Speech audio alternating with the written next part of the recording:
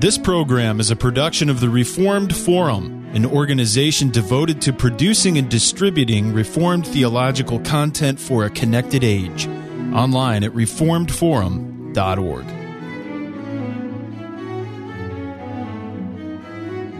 Welcome to Historia Ecclesia, brief looks at issues in church history. My name is Camden Bucey. This is episode number 19, and Jeff and I are in studio for another episode. Last time we spoke about right reason and Francis Turretin's own particular influence and his particular view on the subject. Today we want to go back to issues of the early church, speak about one of the early councils, which was the Council of Chalcedon in 451, and speak about one of the doctrines that it helped define and solidify, which is known as the Hypostatic Union, an important and critical part of an orthodox Christology. We'll speak about that today and some of the insights of several theologians of the past and of recent memory.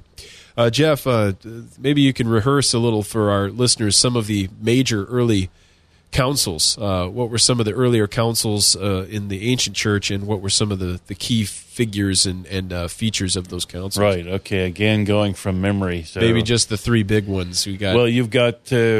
Nicaea. Okay. We can start with Nicaea. Nicaea, Constantinople, and Chalcedon. Yeah, there's Ephesus, right, which is in there too. Ephesus, that's right. Nicaea was in 325. What were some of the key features of the Council of Nicaea? Nicaea is dealing with, I didn't know I was going to be grilled at this, Arianism? Yeah, exactly. And the fact that Jesus is one of one substance with the Father. Yes, right. The Arians, Arius was a heretic. He was a heretic. And he would say that there was a time in which the Son was not. That's right. And so the Son, although being the greatest of all beings or creatures, was still a creature. He affirmed that he was still a creature. There was a time when the Son did not exist. And the early church, you got to remember, is dealing with a lot of very basic doctrines and trying to formulate and fashion what orthodoxy is. Correct. Trying to set up the boundaries beyond which the orthodox must not cross.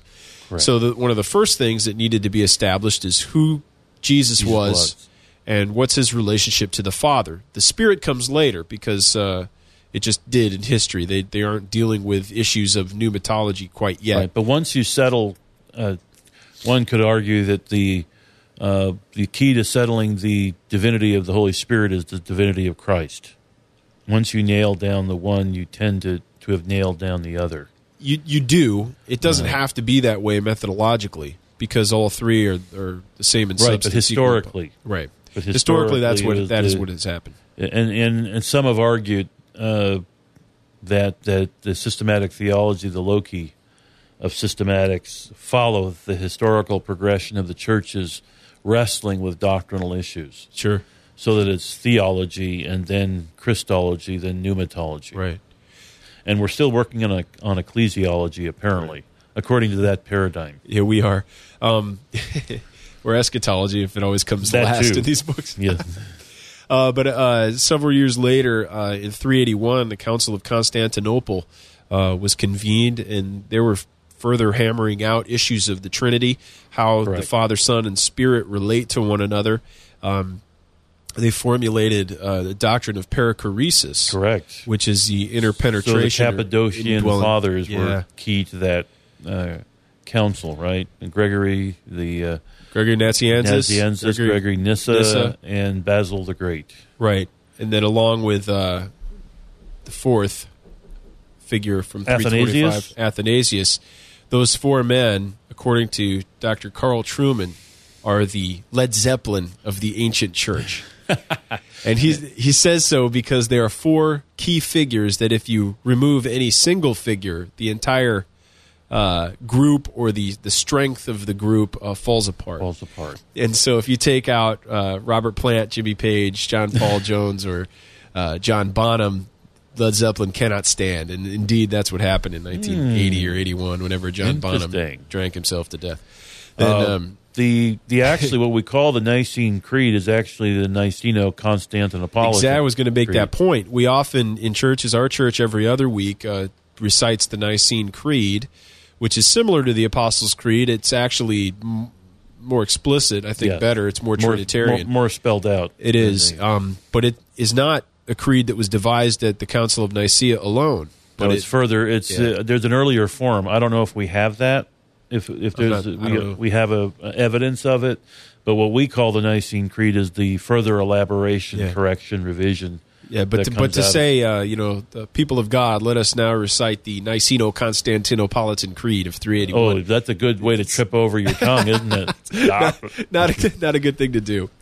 Nicene is simpler. Fast forward in history another approximately 70 years, and we have the year 451, which is the Council of Chalcedon. So others will urge us strongly to say Chalcedon. I'm going to say Chalcedon. So if you're upset with me, tweet me at Camden Bucey. And we're dealing with more issues of Christology. What were some of the loopholes, I suppose, that were still open for people? They of course were wrestling with how Christ could be both divine and human in one person. Yeah. And you have various, if I can remember this, various heretical or erroneous forms of teaching. You have Apollinarianism. Apollinarianism, yes. You have Eutychianism.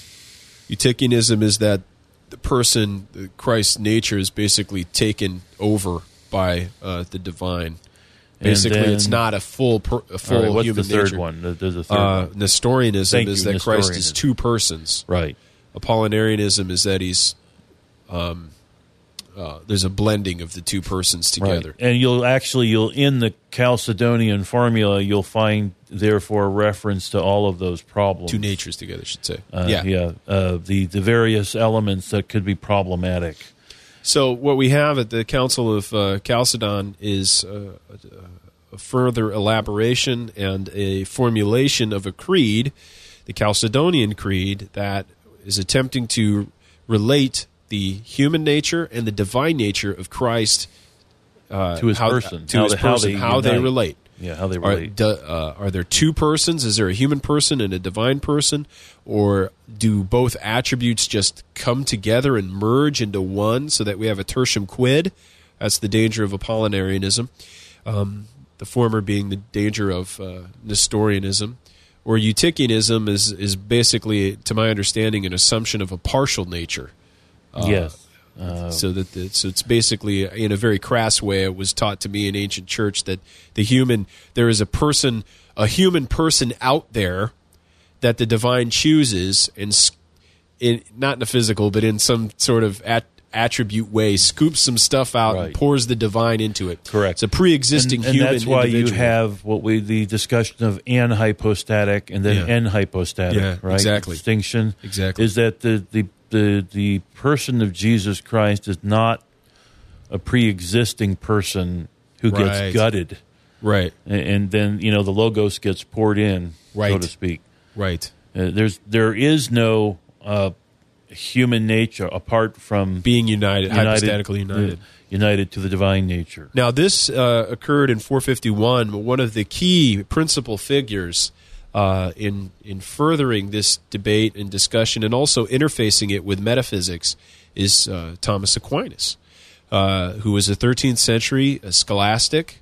This is after the schism between East and West, but it's before the Reformation. So obviously there are elements of Thomas Aquinas that Reformed people have major issue with, but there are also many good parts of his theology, and I believe his Christology is very good at many points, and especially his use of tradition on this point, his use of Chalcedon at this point. And Thomas is doing a lot of metaphysical inquiry and trying to discuss and try to understand human personality and how it relates in a philosophical way to the world. But yet when he comes to the person of Christ, he is very firmly planted in the Council of Chalcedon, in its creed, and he is not willing to go beyond those boundaries that council set. And as such, he formulates and develops a Christology that is very orthodox, and that has been used by many Reformed theologians of more recent vintage, such as Bavinck. Turretin quotes Thomas in many points. Hodge quotes Thomas at many points. He's very helpful on many of these issues. Can you unpack some of that for us there? Well, he is not willing to allow for the person or for a second person to be generated, for instance. Thomas, for one, takes a Boethian definition of personality, that a person is an individual. Well, the way Boethius says it is a person is an individual substance of a rational nature. I won't go into all the philosophical details of Thomas's metaphysic and supposits and hypostases and all these other things. Boethius comes from the, what year, 600 or 800? Yeah. He's a transitional figure between Augustine, between the ancient church and the medieval church. Right. He kind of falls in both sides. But Boethius defined that definition of personality, or human personality, which is abided for many, many years. Thomas espouses it. But to simplify matters, Thomas is firmly in line with the Chalcedonian formula that states that Christ is one person with two natures, that when Christ is humiliated, when he descends to take on a human nature, that human nature is united to the person in such a way that the divine and the human natures are inseparable now and forevermore, but yet not mixed, unmixed. Distinct. That's an interesting formulation we've heard before. Distinct yet inseparable. Right. And so the danger can be when Christ could take on a human nature and then it divinizes the human nature, right, or the divine nature is somehow humanitized, I guess. Yeah, which would be, I think, the tendency of Moltmann and others in the Lutheran tradition.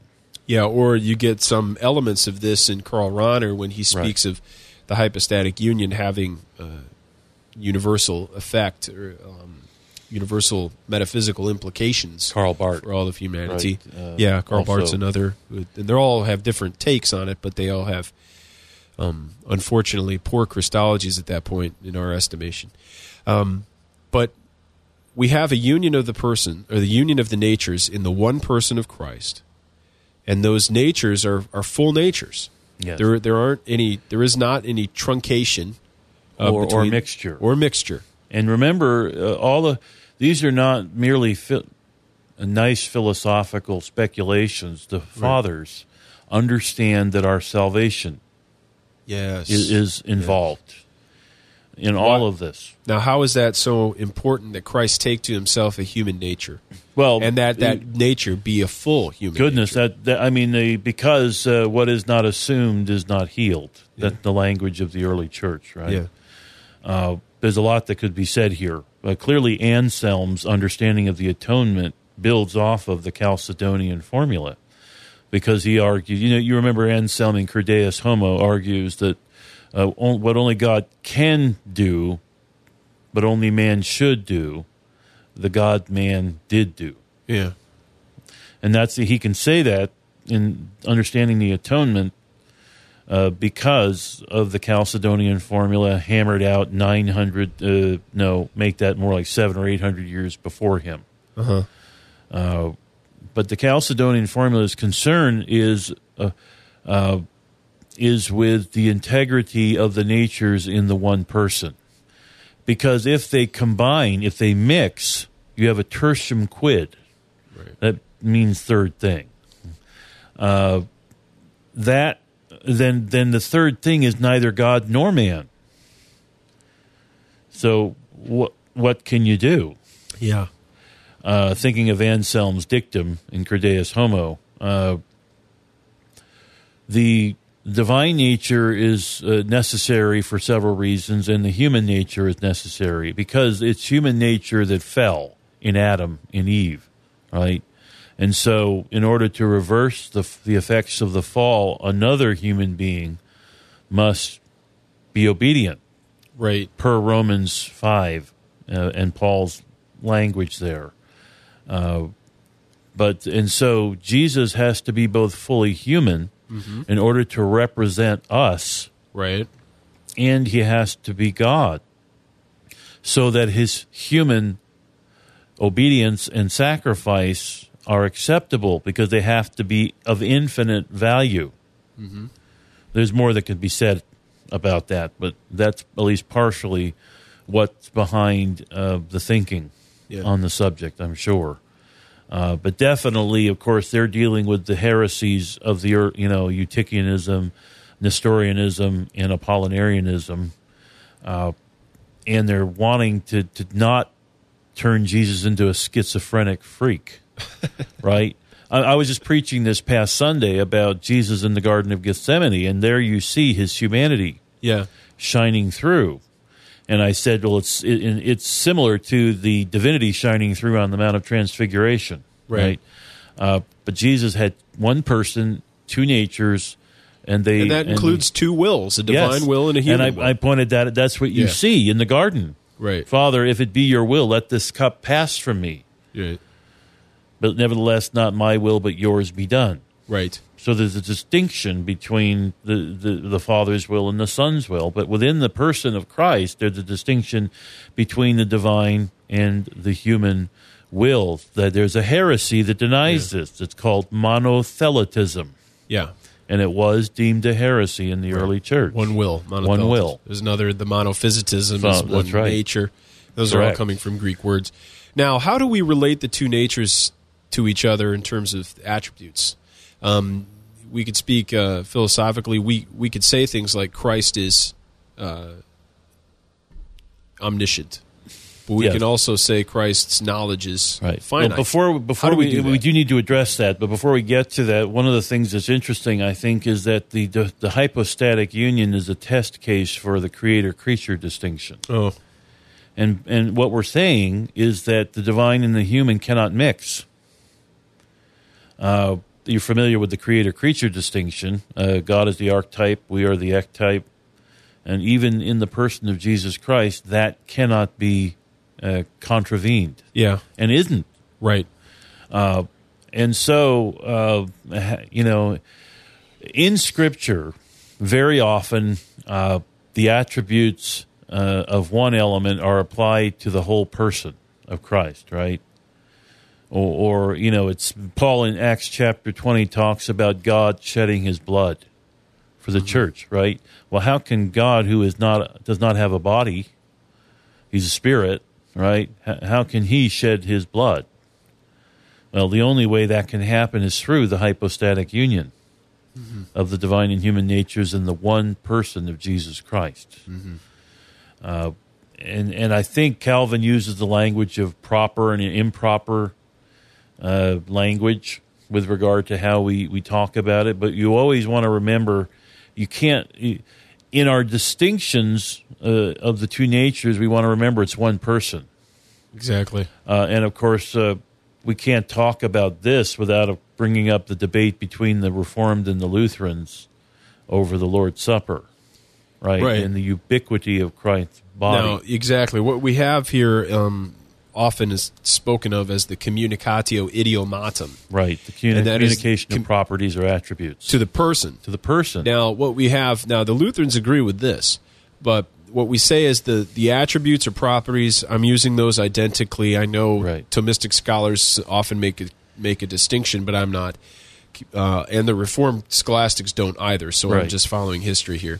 That you have attributes and properties of the divine nature, omniscience, eternality, all these things, and those are ascribed to the person. So you could say Jesus Christ is omniscient. Well, give you an and also on the human side of things, there are certain attributes of humanity that are applied to Jesus. Created. There's limited knowledge. Exactly. Certain things. So those properties and attributes can also be ascribed to or spoken of the person, which is Jesus Christ. Well, let's give some biblical examples so that people don't think we're being merely philosophically speculative. Jesus says to the Jewish leaders, before Abraham was, I am. Right.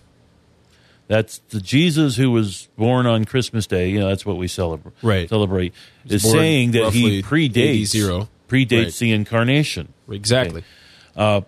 Jesus also said he did not know the day or the hour of his return, although apparently Harold Camping thought he did. Still does, I suppose. October 21st. Jeff. October 21st now, a spiritual judgment, right? But anyway, so Christ is the same person. Yeah. Both pre-existence, an ontological statement, and limited knowledge are predicated of the same person. Right. A human element, yes, limited knowledge, and a divine characteristic, right, or attribute are attributed to the one person of Jesus Christ. And we argue that these are not in conflict. This, I'm sure the average Joe on the street would say those are contradictory. Which is it? And we say they're not because of the one person having two natures. Two natures that are inseparable yet distinct. Right. Now, if you want to read someone who has wrestled with this issue of how it is that Jesus could say he didn't know the hour or the day or the hour of his return, but yet exhibited on other occasions supernatural knowledge. How is that so? John Owen, and I forget where, but he talks about how the Holy Spirit... One of those books. Yeah, one of the 17 volumes, not including the Hebrews commentary, somewhere in there, talks about the Holy Spirit being the bond of the two natures. Yeah. And it's the Holy Spirit who takes from the divine and reveals to the human. Yeah. That's one way of understanding how the two natures are united. Now, moving things over back to the Lutheran discussion, they also perform what has been called a communicatio naturarum, communication to the natures, where they will let properties, as it were, be borrowed or moved from not just from nature to person, but from nature to nature. Nature, correct. And how does this come into play in the Lord's Supper? Well, because remember the three basic understandings. Actually, there's four, I guess, basic understandings of the Lord's Supper. There's transubstantiation, which is the traditional Roman Catholic understanding that when the bell rings and the priest pronounces the blessing over the bread and wine, they become the body and blood of Christ. Then there's the Zwinglian view, which is where nothing happens and it's just a spiritual remembrance of Christ's death on the cross. There's the Calvinistic view, which is that when the believer by faith partakes of the bread and the wine, he or she is spiritually by faith feeding upon the body of bread and the body and blood of Christ by faith, spiritually. The Lutheran view, sometimes called consubstantiation, right? Although they sometimes means with, right? Yes, they sometimes prefer the term real presence, if I remember correctly. Yeah. Well, we believe. Well, the Reformed believe in a real presence. Spiritually real presence. I'd say that when I was licensed, I would say, well, I was asked, what's the difference between my view on the sacraments and the Catholic, and then I offered my views on the Lutheran. I said, I believe there's a real yet spiritual presence. That's the difference for Luther and Lutherans. There's a real and physical, and it becomes possible, at least in their conception, by this idea that properties of the human nature can be ascribed to the divine. Correct. Or, so what or happens vice versa. is Christ's physical body is located everywhere, which is what ubiquity means. Yeah. Ubiquity means everywhere. Right. And so the Reformed say, well, hold it. A body, by definition, is limited in time and space, and therefore can't be everywhere. Christ's physical body is at the right hand of the Father in glory, is the traditional Reformed response. And so we deny the communication of attributes to one another. From nature to nature. Right, yeah. From nature to nature. Yeah. And, of course, that whole discussion relates, it also relates to what's called the extra Calvinisticum. Could you explain that before we sign off on this subject? Because the extra Calvinisticum more rightly should be called the extra Catholicum, because you can find it in Athanasius' De Incarnatione Dei, on the incarnation of God. And that is the idea that the Son of God is not shrunken down to the size of the person of Jesus, the physical body of Jesus Christ. In other words, when Jesus is hanging on the cross, the Son of God is still upholding the universe in existence. Again, this is not a view unique to Calvin or Calvinism. It goes back to the early church, but the Lutherans, in their debates with the Reformed, at the time of the Reformation, most localized, and it became associated with the Reformed view of the understanding of the person and work of Jesus Christ. Yeah, that the Son of God is not restricted to the physical body of Jesus Christ. I see. Well, Jeff, this is another interesting discussion. The Hypostatic Union, of course, deriving most basically, we might say, or most locally and most explicitly from the Council of Chalcedon in 451. Many great books on this subject. Maybe I will attempt to put some in the show notes. You can think about some of these issues. But a key element of Christology, not only back in the 5th century, but also today, it never ceases to be important, especially as the more and more people come up with odd views and aberrant views of the atonement and also Christology. We need to be on our toes and well equipped to encounter these unorthodox views. So you can visit us online at reformedforum.org, and we have other resources and information about Christology and other issues in theology there. If you'd like to get a hold of us, you can email us at mail@reformedforum.org, or you can Twitter Jeff and I. Jeff is at RevJW, that's Reverend Jeff Waddington, and I am at Camden Bucey. I want to thank everybody for listening and watching. We hope that you join us again next time on Historia Ecclesia.